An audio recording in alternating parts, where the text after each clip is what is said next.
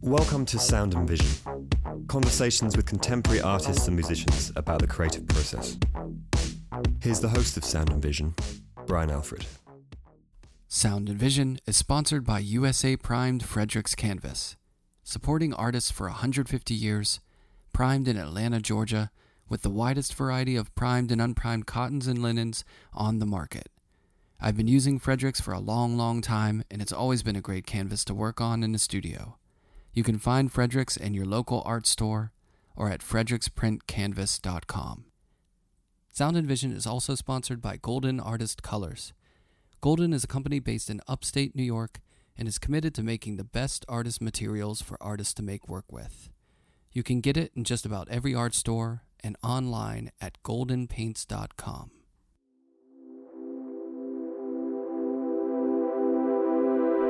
Maysha Mohamedi is an artist who lives and works in Los Angeles, California. She received her MFA from California College of the Arts in San Francisco. Her recent exhibitions include her current show at Nickel Beauchamp in New York, 1430 in Portland, The Lodge in Los Angeles, and Lowell Ryan Projects in Los Angeles, and she has an upcoming solo show at Halsey McKay Gallery in Long Island. Her work has been featured in Artslant, Artillery Magazine, Flaunt, Make Magazine, Hyperallergic, The LA Times, New American Paintings, and many more. I caught up with Maysha from her home in Los Angeles for a chat about converting the garage to a quarantine-time studio, studying science, choosing art in life, white satin, and more. Here's our conversation.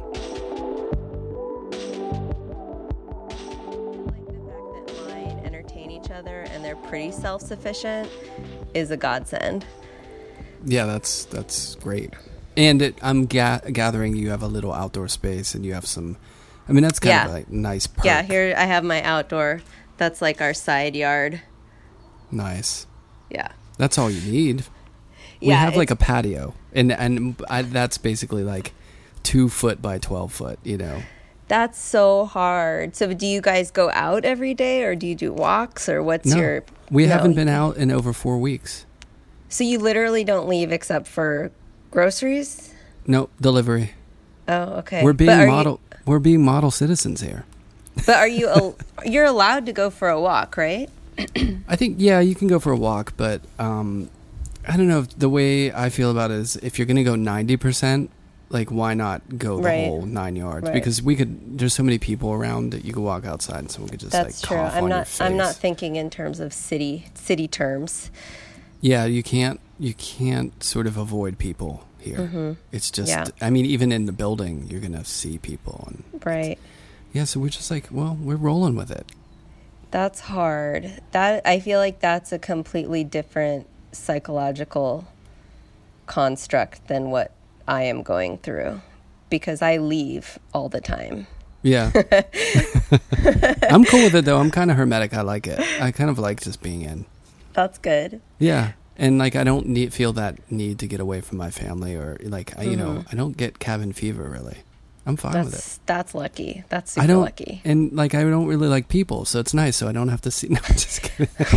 I was gonna say you have 2 podcasts and you're a professor and you don't like people.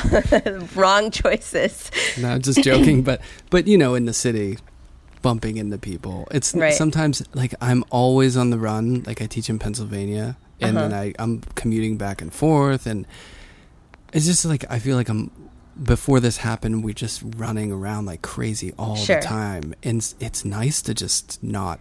It's like one giant thing to check off the list of like, okay, we're not doing anything outside. I know that feeling. I mean, we're approaching week 8 for us that we're basically on lockdown, aside from my going out all the time. But we're approaching week 8, and I had that huge relief as well, in a sense that I could kind of like cut out a lot of things I didn't want to do. Yeah. It was so nice. Yeah, it simplifies. I mean, how many times have you heard it in the last few weeks of people saying like, this is kind of forcing us to slow down, you know, and take some things off the plate because everyone's got a million things on their plate. Absolutely. And I think I see it so strongly. I see it so strongly in my kids because they started playing differently. So the way their daily life is structured is much like how my childhood was in the 1980s. So, they find an old vitamin bottle and entertain themselves with that for 2 hours, making up games or just random things they find in the garage. They'll play with it. And they never used to do that stuff before. Yeah, they might actually grow up to have a fertile imagination. Exactly. I know. I mean, that part of it I noticed on week 1, and I was just like thanking God because I always wanted that for them. Yeah. And to see them act that way and evolve and adapt so quickly to the changing terms was really uplifting. Yeah, I feel, do you have that sort of like yin yang, positive, negative? I feel guilty that, this is something that's obviously really affecting people hard, and it's not an easy thing. But I see good and bad in it, I do too. I mean, I think for me, the very first week, this word came into my head, which was rupture. And I feel like that word, it can be positive or negative or just neutral. And that I've carried that with me throughout these 8 weeks. And I feel like it so encapsulates how I feel about this. It's this rupture, and so much good can come from rupture, like a rupture of old systems and rupture of everything we've understood of how society operates and, class systems and all these things. It's kind of obliterated and destroyed on a certain level, which for some people is really bad and for a lot of people is really good. So I definitely have that yin-yang thing you're talking about. Right. It's like if your place catches on fire, and you have to throw all your crap out the window, it kind of sucks, but you're going to clean house. Like you're going to start, you know what I mean? There's going to be some things that you're forced to kind of deal with that you would sweep under the rug forever, Which we literally went through that 1.5 years ago for the Woolsey fire. So. Oh yeah, that's right. Yeah. So we had to evacuate, and we had just bought our house. So a month after that, we had to evacuate and for several weeks and thinking, our house could burn down, but it didn't. So I feel like this kind of natural disaster vibe is ever present in the last couple of years for me. Yeah. Well, I mean, being out there, I think earthquakes and fires just seem to be ingrained in the psyche of everyone, Yeah. Well, you guys have what, hurricanes? I guess. I mean, there was Sandy. It's not like a super prevailing thing in New York City. I think we just have New York City. I know. It can be. I feel like I love New York, but I can only last like 5 days there max. It can be its own natural disaster. Yeah, it's so exhausting. It really is. It's not for the even when I visit and I hang out with my friends who live there. They walk so fast. Like by 10 o'clock, I'm just wiped out. I can't even keep up with them. Yeah, well, it's been a while since I've been to LA, but when I remember the last time I was there, I had that really annoying feeling of that I had to quell that I wanted everyone to like be faster about things. Yeah, which is slow. So stereotypical, but like you would be at like a little breakfast cafe or something, and it was just so slow. I was like, come on, right? And I'm not even in a rush. It's like when I drive outside of New York City, I'm in a rush for no reason, just out of like habit. Yeah. Well, so you said, growing up in the 80s, you had a little more time to be, imaginative or a little less busyness in technology and all that stuff. So what was it like growing up? Were you a drawer? I was a drawer. I'm from LA originally. I was born in LA, but mainly I was raised in San Luis Obispo. Do you know where that is? I have no idea where. It sounds like a Bugs Bunny location in a cartoon. Yeah, it is. It's it may have been. It's a small coastal town, like college town, halfway in between San Francisco and LA. Okay. So very college vibe, surfers, very white, kind of farming community. And my parents moved there because they wanted to give me this small town upbringing. And they owned a fast food restaurant, like a fried chicken restaurant, but not KFC. Right. And I had that kind of country girl upbringing. I just adventured into the fields. I collected things. I remember one of my earliest memories, which is really horrifying, was when we first moved there, we were in this condo for a while. And, there's kind of like all the children from the complex. They kind of congregate. And now I look back and I know the word for it. One was definitely a sadist. And he was maybe like 1 year older than I was. And I remember he would take these frogs, and there were frogs everywhere. And he would just like throw them down on the ground and kill them. And then he led me out into the field one time, and there was this like dead dog. I don't know. It was just like that kind of crazy, dark country upbringing where you just see weird things sometimes, but you had this absolute freedom also. I drew a lot. My mom she paints and draws, as my grandmother also did.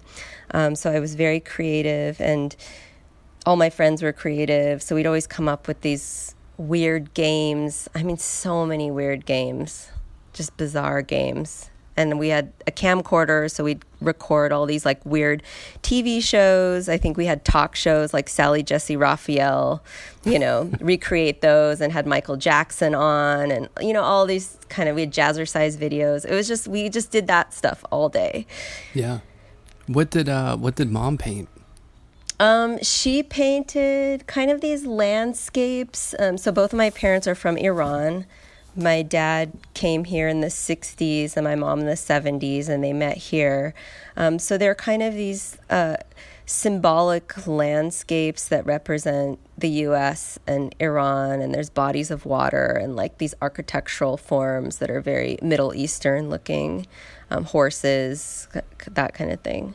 That's cool. Did she do that just did she study that, or did she? She was an interior design. She was an interior designer, and then did that as a hobby. Nice. Yeah. They sound like they would be good. They are good. They're really interesting, and I think now I'm looking back at them with greater appreciation. Yeah. Well, I'm sure that must have informed your eye and just your upbringing of seeing creativity firsthand like that. The thing I got most from seeing her, I believe, was witnessing that calligraphic line that is very present in Persian miniatures and just the Farsi script itself. I'm the type of artist, I actually have to be really careful about what I look at. I don't look at that much art because I'm the type of person, when I look at something, my hand knows how to do it. So I think in terms of that line, seeing that as a child, I just knew how to have like a very elegant and delicate line from a young age, even in my writing.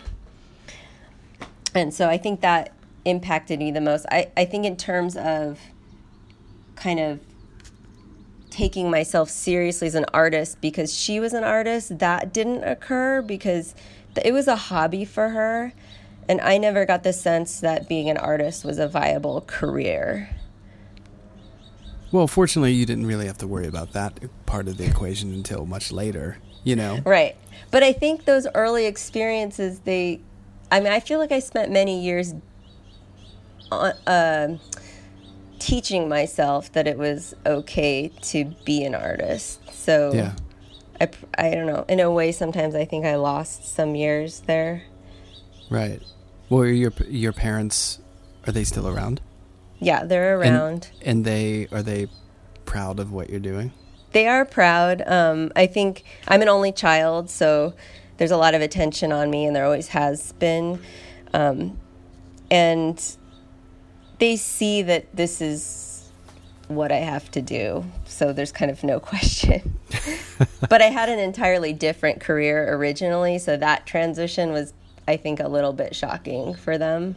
Yeah. To move from what I originally studied to saying, I'm going to be an artist now.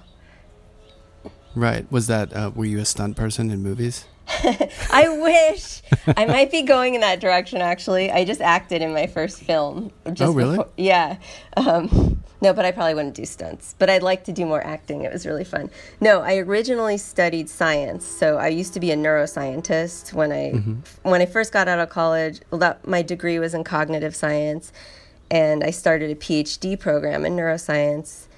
And just when I started that, I realized I did not want to do that. And it became clear to me that I wanted to be an artist. So yeah, that hits fast, doesn't it? I was in pre-med my first semester. Oh, you get it. Okay, yeah. And I was in a class with, you remember the show Doogie Howser? Yeah. I was in a class with like all Doogie Howsers. Oh my God. And I just knew within like a week. I knew within a week too. I don't know if you had a specific aspect of it that was unappealing to you, but for me specifically, the questions became so narrow. Like, for 6 years, I was going to have to study this very specific neural pathway. It just seemed so boring to me. All my big questions had to go out the window. Yeah. For you, what was it? I think it was the feeling that just in that, the beginning of it, you knew that it was such a heavy thing. Like, if you're going to be a surgeon, you're going to really have to dig deep in this, And I just my heart wasn't that interested in it. I mean, at that point, now looking back, I kind of wish I did it, but I feel like I find that stuff really interesting now that that boat has sailed out to sea and I see it out there and I'm like, oh, it'd been nice to be on that boat. But yeah, I wasn't into it. And I felt like if you're going to be a doctor, you probably should be pretty interested. Absolutely. I understand that feeling. Yeah. I only went into it because I did well in AP biology in high school and I got accepted. So it wasn't like something that I thought I really want to do this.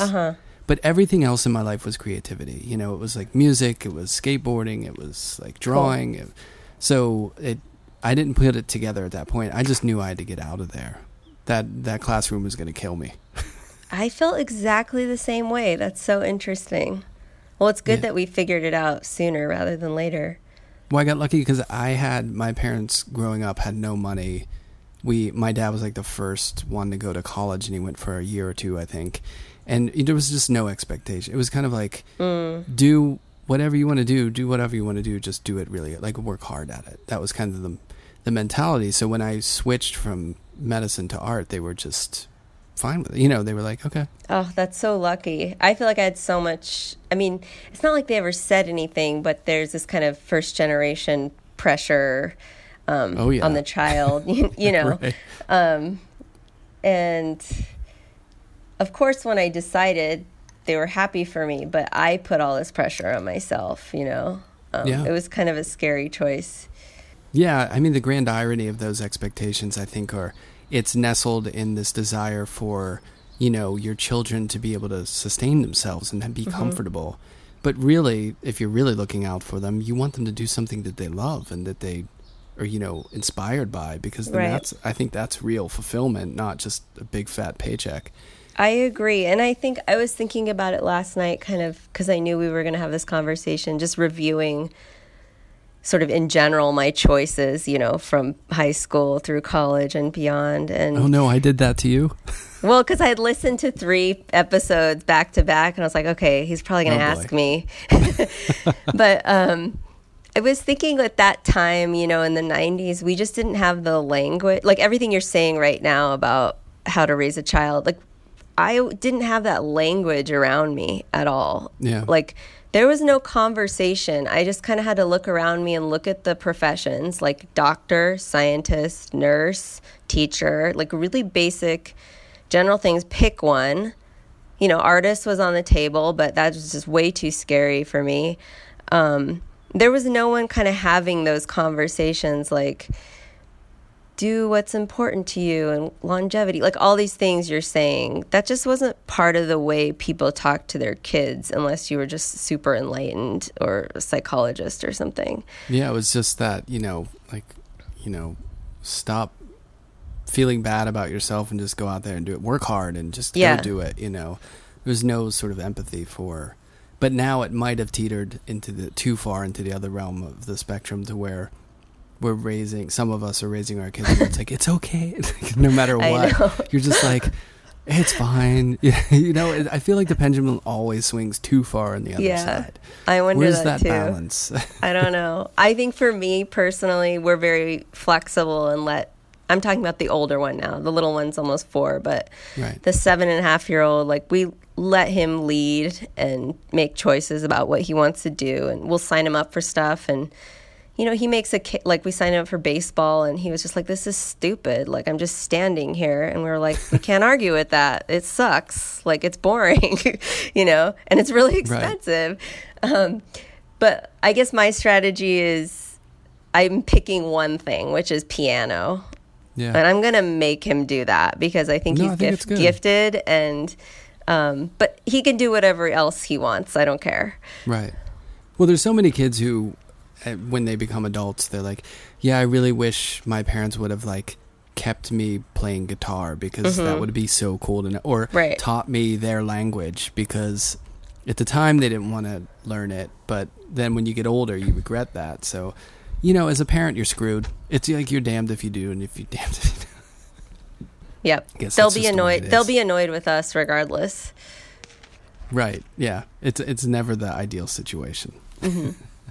So, well, going into high school, was it, you know, was there a good art class in your school? I mean, was your school big? I'm picturing it's kind of in between the major cities and maybe a little smaller. And I honestly have no idea. I feel like maybe there was 400 in my graduating class. Is that big? That's a good size. Yeah. I mean, I think there was 130 in mine. Okay. And I lived in a city, so. Yeah, I have no idea. I feel like I just don't know that data. Sorry. I know. I thought you were going to say I blacked out during high school. Like I forgot the whole thing. I did have good art classes. Again, I was thinking about this last night because I was like, why did I veer so heavily towards my science classes? And I think I'm really motivated by external feedback. Yeah. So I think in my science classes, it was so straightforward how to excel. If I studied, I could get a 98 out of 100 on an anatomy test. It was just so figure-outable. Like, I understood how to get an A.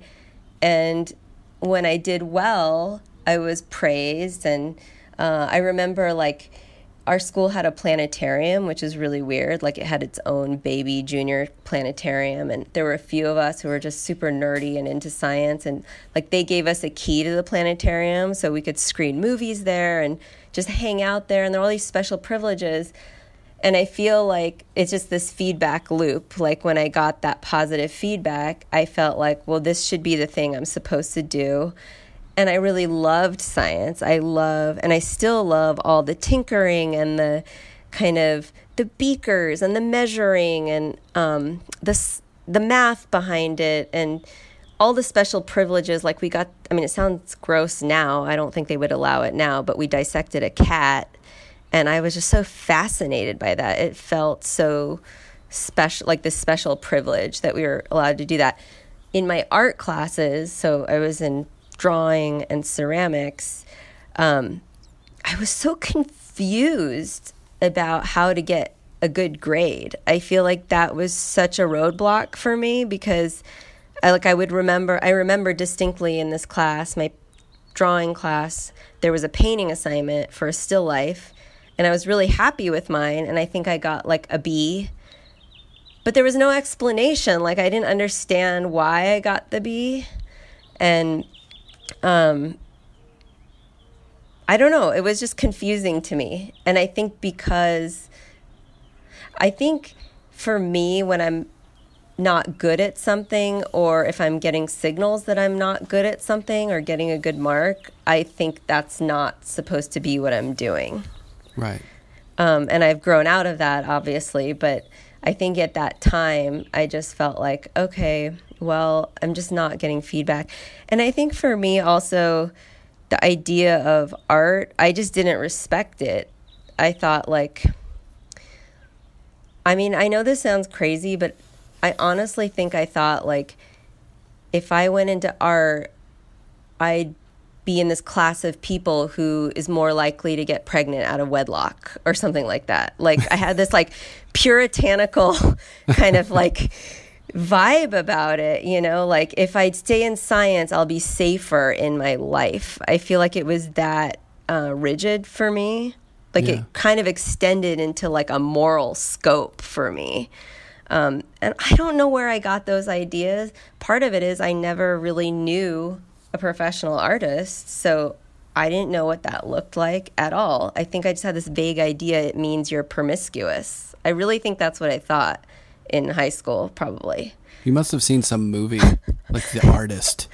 Yeah, or like Reality Bites or something like that. I don't know. But yeah, so I really enjoyed those classes, but I don't think I ever kind of fully dove into them. Right. Did you feel like you, and still to this day, I mean, are you someone who likes structure? Yes, absolutely. Absolutely. Yeah, that's a hard thing to negotiate with being an artist, because there's so much kind of free will and instability. I mean, I think so. I would argue with that in a way, because I think, like, for me, having been through a phase where I was a scientist, and worked in a lab, I feel like art studios are very much like a laboratory space. And maybe you're not keeping records of data of how things... Oh, you probably are. Like if you're a ceramicist, you're going to keep a record of glazes and if they've worked and how they've worked, or color mixing.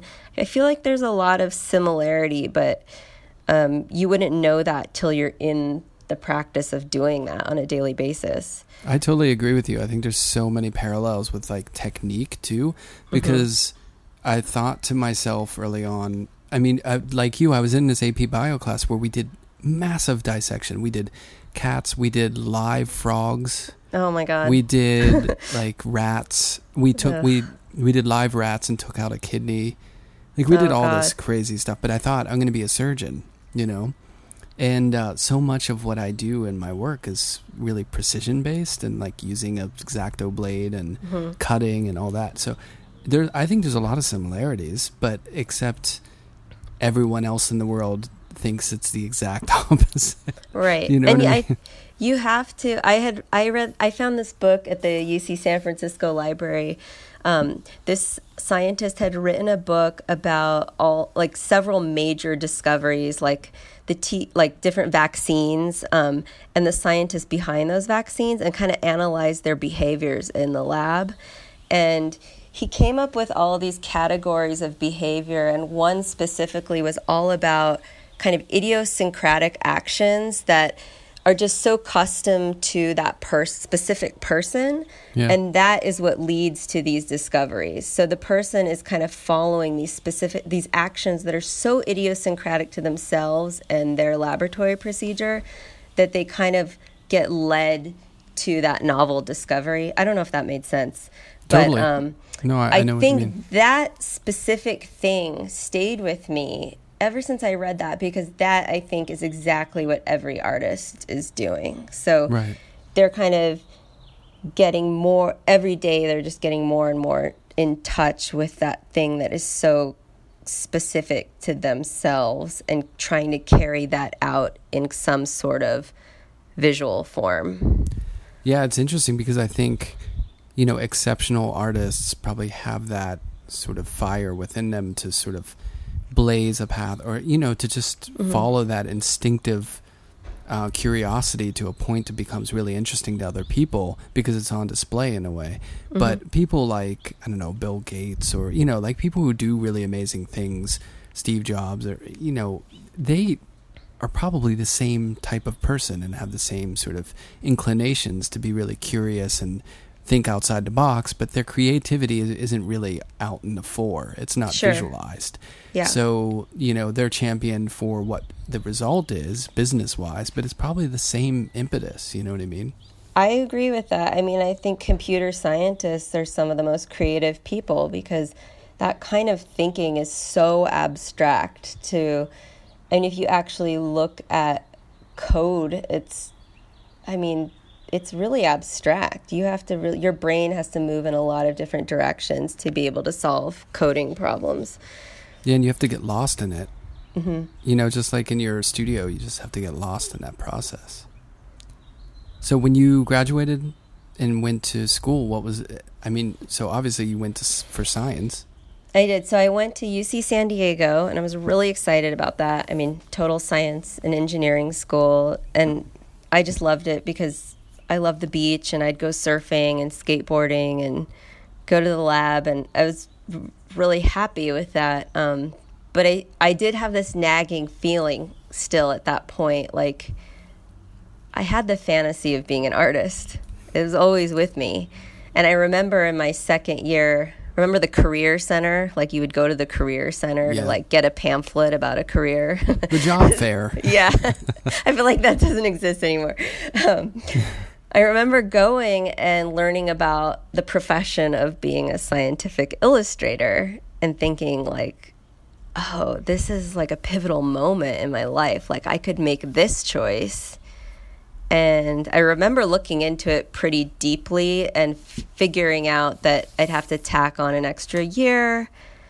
And I think I went and did sort of a tour of the MFA studios. Like, I kind of walked around and I saw one person slumped over on a couch, and I concluded that artists are lazy and I don't want to be one.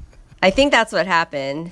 Like, nobody was working. So, again, I was judging, and it's taken me a long time to grow out of that. But I think I just realized, like, I didn't have the bravery to do that at that time. But it sounded really exciting to me. And so I think that was kind of that last moment where I could have made the change, and I didn't. So yeah, I graduated in cognitive science, and then I started the PhD program. And then, like you, the first week I was there, I was like, oh, I hate this. But I decided to kind of be prudent and finish out the year. And I had applied for a grant through the National Science Foundation to work in a lab in Japan, and I received it. So I did that following summer. And while I was in Japan, and I mean, this is pre-cell phone, pre-smartphone, like, I think Friendster was around. Remember Friendster? Oh, yeah. But MySpace was not around. It was like pre that. What year are we talking? Like early 2000s? Yeah. So it was like 2003, I think. Yeah. Yeah. So I went to Japan. Where in Japan were you? In Tokyo. Okay. So you probably saw the phenomenon at that point where people were texting on their phones all the time. And you're like, what the hell are they doing? Well, it seemed like the future. Absolutely. It was the future embodied. So I decided in my head, I thought, okay, I am totally disconnected from everyone, because at that point, nothing was connected. And I am going to use these 3 months and build up my courage to do what I want. And I worked in the lab, and I loved it, and I experienced Japan. And I just made paintings in my little apartment. Like, I went to the Japanese art store, and I bought stuff, and I made terrible paintings. And my colleagues knew I wanted to be an artist, so they, took me to the museums, because Japanese people are just so generous and gracious and want to treat a visitor with the utmost respect. So they took me to these museums, and I just spent those 3 months, literally trying to change the way my brain worked. Like, this is okay. This is okay. You're going to do this, and this is what you need to do. And then I decided that when I went back, I would move to San Francisco and be an artist. So that's what I did. So it took going to Japan to decide to become an artist. Yeah, I used it as a space to kind of deprogram my mind. Yeah. Or reprogram, I guess. Right. Did you, this is going to be a weird question, but did you go to Sekaido, that gigantic art store in Ginza? Yeah, I did. And that actually, place is amazing. I still have a couple of supplies that have the little sticker label. Yeah. So you know Japan? Yeah. Okay. Yeah, that place is great. Yeah. It's really old. It's been there for a long time, but there's 9 floors or something, or more, maybe more. It's pretty great. I had forgotten about that. It's cool. So you came back and you were going to be an artist, and San Francisco was the place? Yeah, because I had gone to UC Davis for my PhD program. So, and I have always loved San Francisco so much, even when I was a kid. So I was like, okay. I mean, that was kind of the biggest city that wasn't New York that I felt like interested in going to. Right. So I moved there, and I still had a day job, working in a lab, but I started taking drawing classes, got obsessed with figure drawing, and then eventually applied for my MFA, and I went to CCA and got my MFA. So how was that going? Because you didn't have a BFA. I didn't have a BFA, so I was so freaked out, like I wasn't good enough. I mean, I really had a chip on my shoulder for a long time. Like, I'm not really an artist. I'm just a scientist who wants to be an artist, and it made me feel bad for a long time. But I went to SF State and just took classes, like audited classes, and made a lot of good friends and just a lot of drawing, sculpture, and used that work to apply. Yeah. So, well, when you make this decision, you're like, well, I want to follow the instinct to want to make art. Were you, at that point, are you looking at a lot of stuff, or like what was or were you just making work that was, because when you jump into an MFA, you can't really make class-based work. Like you're doing your own thing. What was your thing? Are you asking me how I knew what my thing was if I just switched gears so abruptly? Well, I think, it does. I mean, it's not like it has to go that way, but a lot of people, when they're getting their BFA, they go through the gauntlet of like, right. Okay, we're going to start with still lives, and then we're going to do some figurative stuff, and then you kind of find your way. Mm-hmm. But you kind of went in the deep end of the pool. I think I had some of that when I went to San Francisco State and audited the classes, because I did that for 2 years. Yeah. So, well, that's a good amount of time. I think that, and I was so invested. I mean, I spent every weekend there just making work, like trying to learn as much as I could. So I don't know. I can't say because I don't have a BFA, but I do feel like I was behind when I started my MFA. I feel like mentally I wasn't prepared to really dive into my thing. I would agree with that. But I faked it as best I could, Well, I don't know. There's a lot of people who float through their BFA programs and don't really, you know what I mean? And there's something to be said for maybe, even if you weren't behind, of feeling like, oh, I got to run really hard here to catch up, and then it drives you. Although you sound like you're pretty driven no matter what. Like, I am pretty driven, but I always felt like I was very envious of my cohort. Like, all the other students just had this default acceptance that they were an artist. I definitely did not have that. I felt like I had a lot to prove, and that I was not like them. I felt very different. But then at some point you just felt like, oh yeah, making art is just something you do, and there's no prerequisites really. And I feel like that was recent. I feel like I've always kind of felt different. Like at my core, I wouldn't call myself artist until maybe like a couple years ago. I wonder though if most artists feel that deep down. It's like, well, yeah, like anytime you say to someone, I'm an artist, there's something a little, I don't know, weird about it. Now I don't. Now I shout it from the rooftops. Like, it feels normal to me. But I've had that twinge of weirdness for a long time. Yeah. Well, it's great that you didn't say like 3 months from now, that's when I'm going to feel that way. Because you seem to be doing pretty well and making some really great stuff. So thank you. So was the MFA program good? I mean, it must have been. Yeah, I feel formative. like it was very formative. I had some really great professors, and I never wanted to really talk about my work, so I somehow found the professors that allowed me to not talk about it, which was another sign of that I wasn't really ready in that sense. But I worked really hard, and I made a lot of paintings, and I'm actually like in the process of organizing and sorting my garage. Since my studio building is closed, I have to kind of renovate the garage to make it suitable for making work. So I'm going through a lot of these papers from that time. And I mean, the things I was interested in then are exactly the things I'm interested in now. Nothing has changed. And I think I've always known that. I've always had this confidence in the things I was attracted to and knew that those were true, and just not false. Yeah, that's stabilizing whenever you work long enough and you start to feel like some things are just intuitive or intrinsic, and this must be right because it's just a sensibility.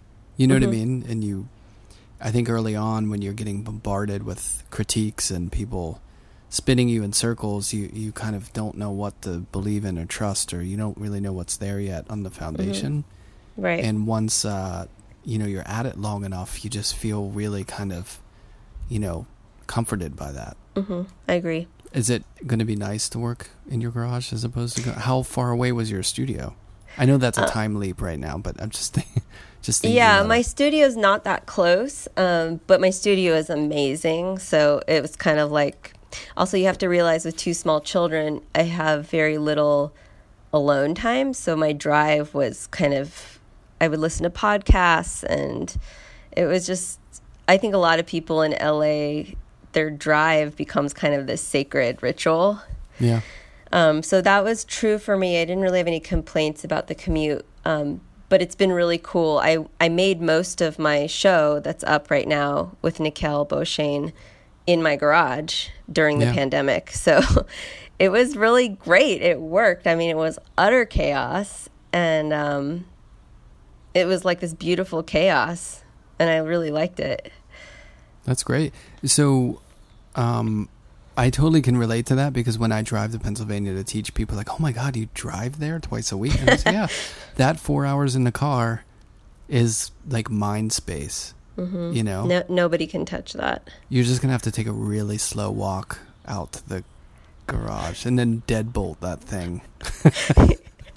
I know. Totally. Will the kids be coming knocking on the door? Well, everyone is kind of like going through the garage. Oh, and right. Then it's a railroad studio. Yeah, and my husband does CrossFit, so there's all this like gnarly, weight equipment. So there are points where I'm painting, the kids they're always screaming, and with joy. I'm not talking about fighting. They're just screeching, and then my husband is lifting weights. The Frozen 2 soundtrack is blasting. And it's just like I am in this like cone of light that I just like, I feel like my mind control is so strong because of this. Like I can make a painting in the midst of that much chaos. Oh, also just like with the kind of hellscape of the pandemic in the background, Right. That right. Yeah. also, yep. So. Yeah, it's a beautiful escape, isn't it? Yeah.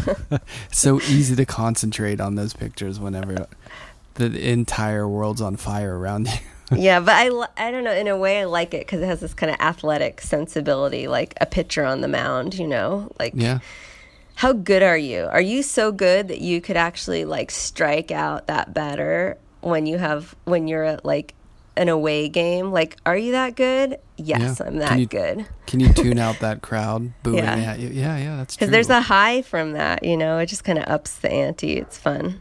Definitely.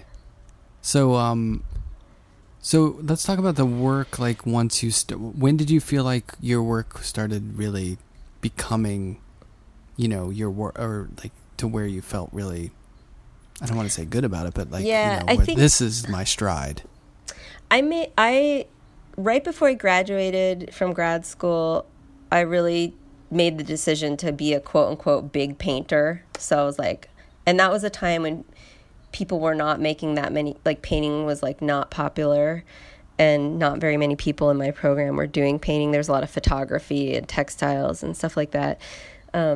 But I was like, I'm going to make these 4 giant paintings for my MFA show. And I really like those paintings, and I still stand by those paintings, 8 years later or whatever. Yeah. And then, in these last 8 years, I've had 2 children. So I think in a certain way, even though I've been such a hard worker, in some ways, my evolution has had a different pace to it.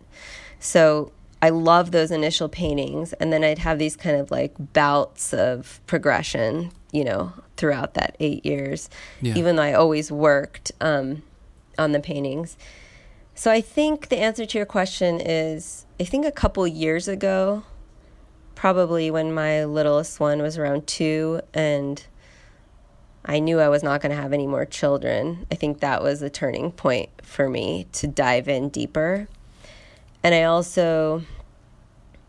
think I had a come to Jesus moment with the work where I knew it wasn't mine. So I think before that, I had made this work for me.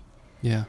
And I think I experienced a shift where I knew this work was not for me. It's meant to not be with me. I'm supposed to make it. And again, using that word idiosyncratic, it's idiosyncratic to me and my process and what I'm thinking. But after that, it's for the world. It's to be out, away from me.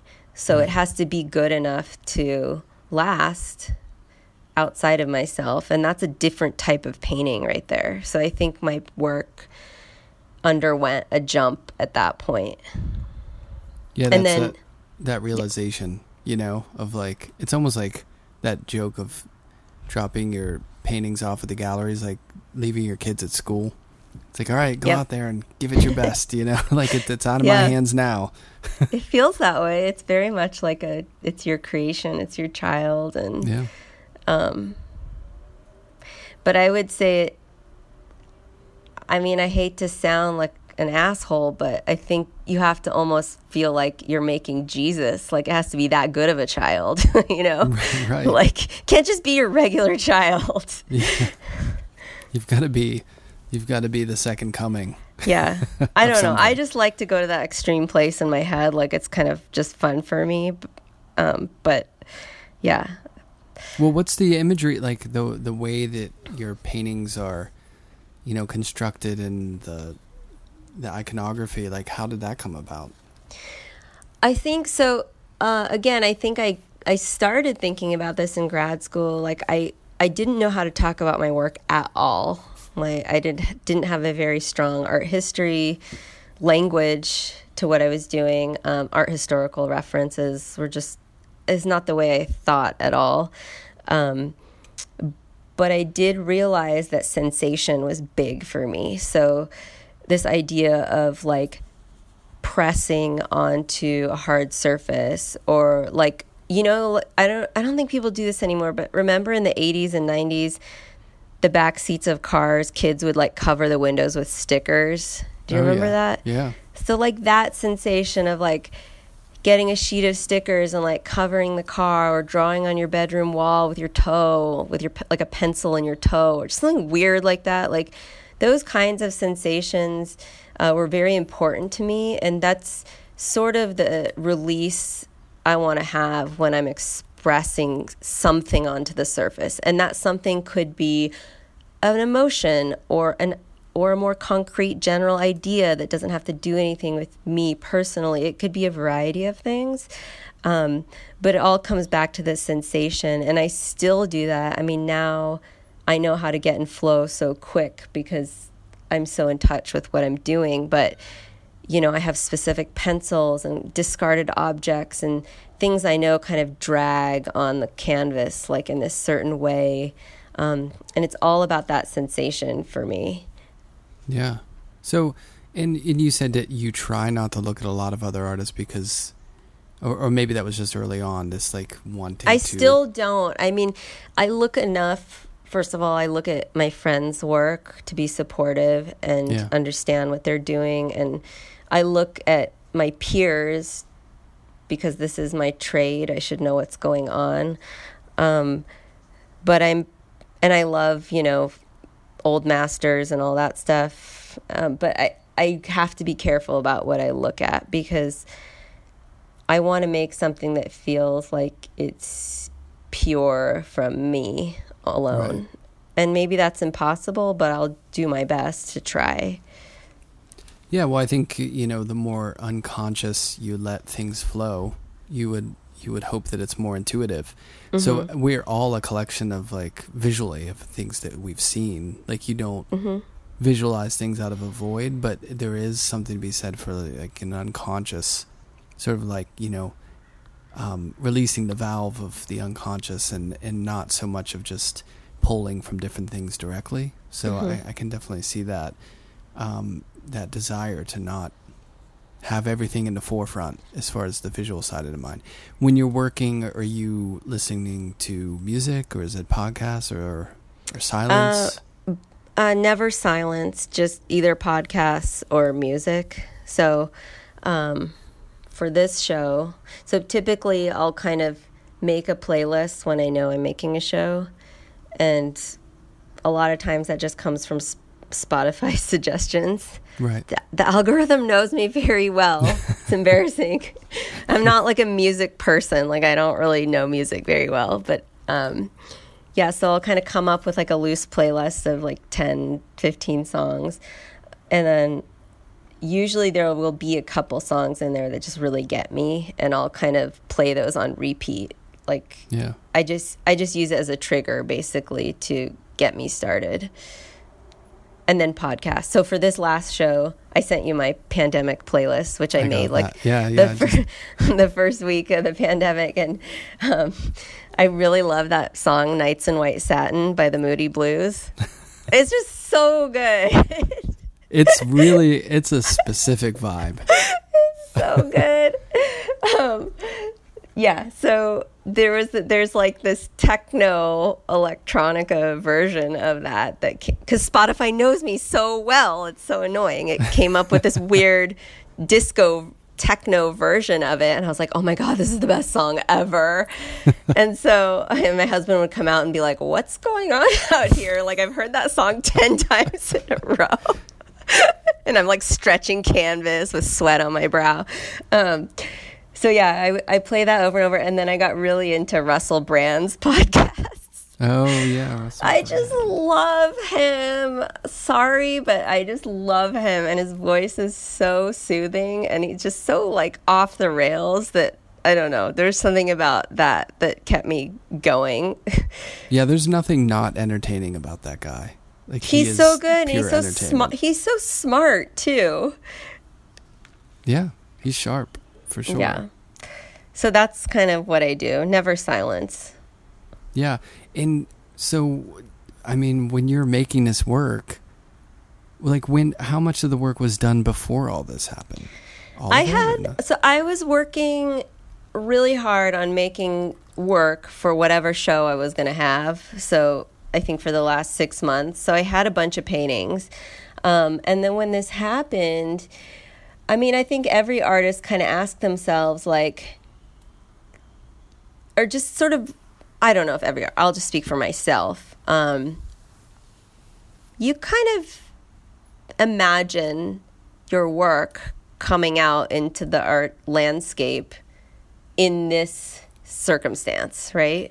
Yeah. So, because it's a different situation now with the pandemic, and especially a week into it, when I had the date locked down for this show, I was like, do I make the work? Am I changed by this? Like, can I present the work I'm presenting? Like, will that come off badly? Like, this is uncharted territory. I mean, and I think I thought about it for a couple days, and the thing that I settled on was, I don't know what's going to happen here. I don't know how long this is going to last, but I know people are suffering, and I can do what I'm good at, what I'm expert at, and bring beauty into this world as best I can. And I think the thing that I thought about with this work was, I want to make useful paintings. I want to make paintings that in 6 weeks, when people see them, it makes people feel good or brings them some kind of happiness or joy in this hellscape. That was my goal. So well, how is it? I mean, because you're kind of negotiating the fact that, I mean, every person wants people to see the work in person. But we also realize that no matter where we're showing, the majority of the people who see the work won't see it in person. You know, there will be a lot to do. So, but I mean, this is a specific environment where no one's seeing work in person. So, right. Except for my neighbors. Yeah, the kids. But I mean, the work, the tactile nature of it, is that something that you feel bad that people don't get to see that necessarily? I don't feel bad because I'm so excited to have this show. I'm just grateful to have the show, so I don't feel bad. But I do recognize that, okay, this is the only analogy I can think of. I love analogies. Like if you're someone who really likes chocolate, you'll be happy with a Hershey Kiss, even though you know like some high quality chocolate is better. Right. So maybe my work is just satisfying the Hershey Kiss level right now because people can't see it. You know? It's a great analogy. I might have gone with, you know, it would be amazing to see Fleetwood Mac in person live, but I'm going to have to go with the cover band. That's good. Sure. That's fine. I was hoping that maybe Fleetwood Mac seems like it might be up your alley. I like Fleetwood Mac. I don't know. For some reason, I haven't really gotten into it, but I should. I like it on the radio when it comes on. Well, Nights in White Satin, that for some reason that reminds me of Fleetwood Mac. It's a childhood thing. It's memories. Yeah, I think I really am not sad. I think that this is such a strange time, and I'm kind of holding out in terms of my emotion. You know, of course, sometimes things get me, and, you know, twice I've cried, and, you know, it's a weird time, but it's also so hard to assess what is real right now when you're in it. So I'm just going with it, and people seem really responsive from just images, so I'm going with that at this point. No, it's great. I think it's such a great that idea that, you know, we're just lucky to make this stuff and share it. And yeah, I mean, I guess ideally everyone in the world would be able to see your work in person, but I mean, that's just not reality. So it's just a gift to be able to make it and for people to see it in one way, shape, or form or another, you know? Mm-hmm. So, I mean, that's pretty great. So it's basically just going to be, it's online in a viewing room that people it's can in go the viewing to. Room, yeah, and I think Nikel was one of the first. She seemed to adapt really quickly. Like as soon as this happened, I saw her putting that into motion before a lot of the other galleries, and then I'm sure you've seen it like just in the last couple of weeks. Like every gallery is now doing that, and it's exciting because, like you said, most people do experience shows online, so this is just improving the interface in a way that really democratizes the experience. I mean, in my case, you can even just see the prices there, and I mean, of course, I feel a little weird about that being the artist, but it would be really exciting if I weren't the artist. I would love to see that because, you know, usually you have to kind of sheepishly ask for that information. Right. You know, if you know you're not going to buy something, but you still want to know. And yeah, it's democratizing everything in this really special way. I totally agree. And I think it reveals people, it reveals situations too, because I love the galleries that have probably all, you know, always had this feeling of like, you know, artists who show or sell their work online or, you know, have this kind of negative view about viewing rooms or selling things over the internet, which is ironic because like most art fairs, the work is sold before they even ship the stuff to the fair. Like they're emailing it to collectors and stuff. You know what I mean? It's just like a double standard thing. So it's kind of, in a way, like again, the yin yang. It's like there's the good and the bad of it, you know. And I think there's like that democratization of certain elements of the world we live in is refreshing in a way. Agreed. A new, you know, it's all new territory. Yep. So are you still, I mean, have you taken a little time, or are you just, I guess you've got to turn this garage into a full-on functioning studio, or are you already working pretty well in there? I was working pretty well in there, but in the last week and a half, I really I dismantled this huge storage unit that was there from the previous owner, and I have to get it really like in good shape to make the work I want to make. So, and I had kind of neglected my children a little bit during those 5 weeks when I was making the show. So, you know, I have to kind of make sure they're, you know, all children here are being homeschooled, so I had to make sure my older son was doing all his stuff and doing some project. I have to teach him how to ride a bike, like all that stuff. I'm trying to do that now. Yeah. And then kind of jump back into some sort of schedule next week. Right. Well, on behalf of a lot of New York City artists who are working on the floors of their small apartments, a garage sounds so amazing, right? I know. Yeah. I'm sorry for that. No. Hey, listen, it's been great. Like I think to embrace whatever challenge of space you have can really open up doors in your work, you know? Mm-hmm.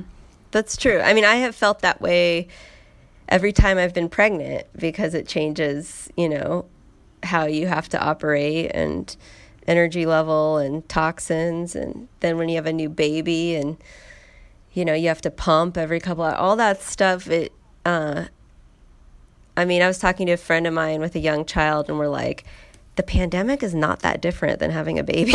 Like you're kind of just trapped and like the walls are closing in. Like we're used to this, you know? Yeah, you know, it's really funny you mentioned that too, because in my last class today, the semester, a painting class, we had a visiting artist and we were talking to the students and the artist, we were talking about kids. And I said, in a way, having kids kind of prepares you for this. Absolutely. Because your life, once you have that kid, your life, it's different and it nothing will ever be the same. And your whole schedule is completely changed and your whole relationship to your daily life is, you know, like what was so important before, after that, it gets, you know, changed. Your whole sort of metric of what's important changes. And I think the same thing happened with this, but if you're a kid in college or, you know, if you're a young kid, this is probably that moment where you're like, wait, what? Right. So maybe they'll be ready when they have a kid. They'll be like, all right, I can handle this. This isn't quite so. Probably not though. Or well, they might decide to not have children. They don't want to bring a child into this world, seeing this kind of darkness. I don't know. We'll see. I have a feeling in 9 months from now, there's going to be a lot of babies being born. I know. It's true. Oh my God. Tomorrow never know. Well, we won't know until, you know, there's a lot of things right now that are in flux, but, you know. Right. Yeah. I think I mean, even though there's so much horrifying stuff going on, absolutely. It's exciting too that everything is different. I mean, never before have we experienced this ever. Right. Yeah, it's like it's totally new. And you feel kind of alive in a way that you're like, okay, it wasn't just the same old thing over and over again, you know? Right. Absolutely. Well, good luck with the new studio. Thank you. And the show and everything. I mean, have you been getting pretty good response?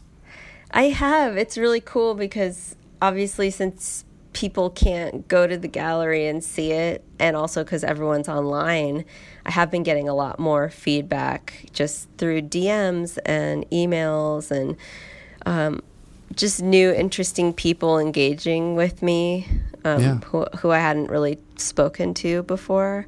Right. So it's been really special. I've really enjoyed it. It's cool, right? And I feel like it's not that different from when you have a show because you go there for the opening and you meet some people, but you're usually so busy you only speak to a few people because you can only talk to so many people, and then everyone sends you messages, so it's kind of the same deal.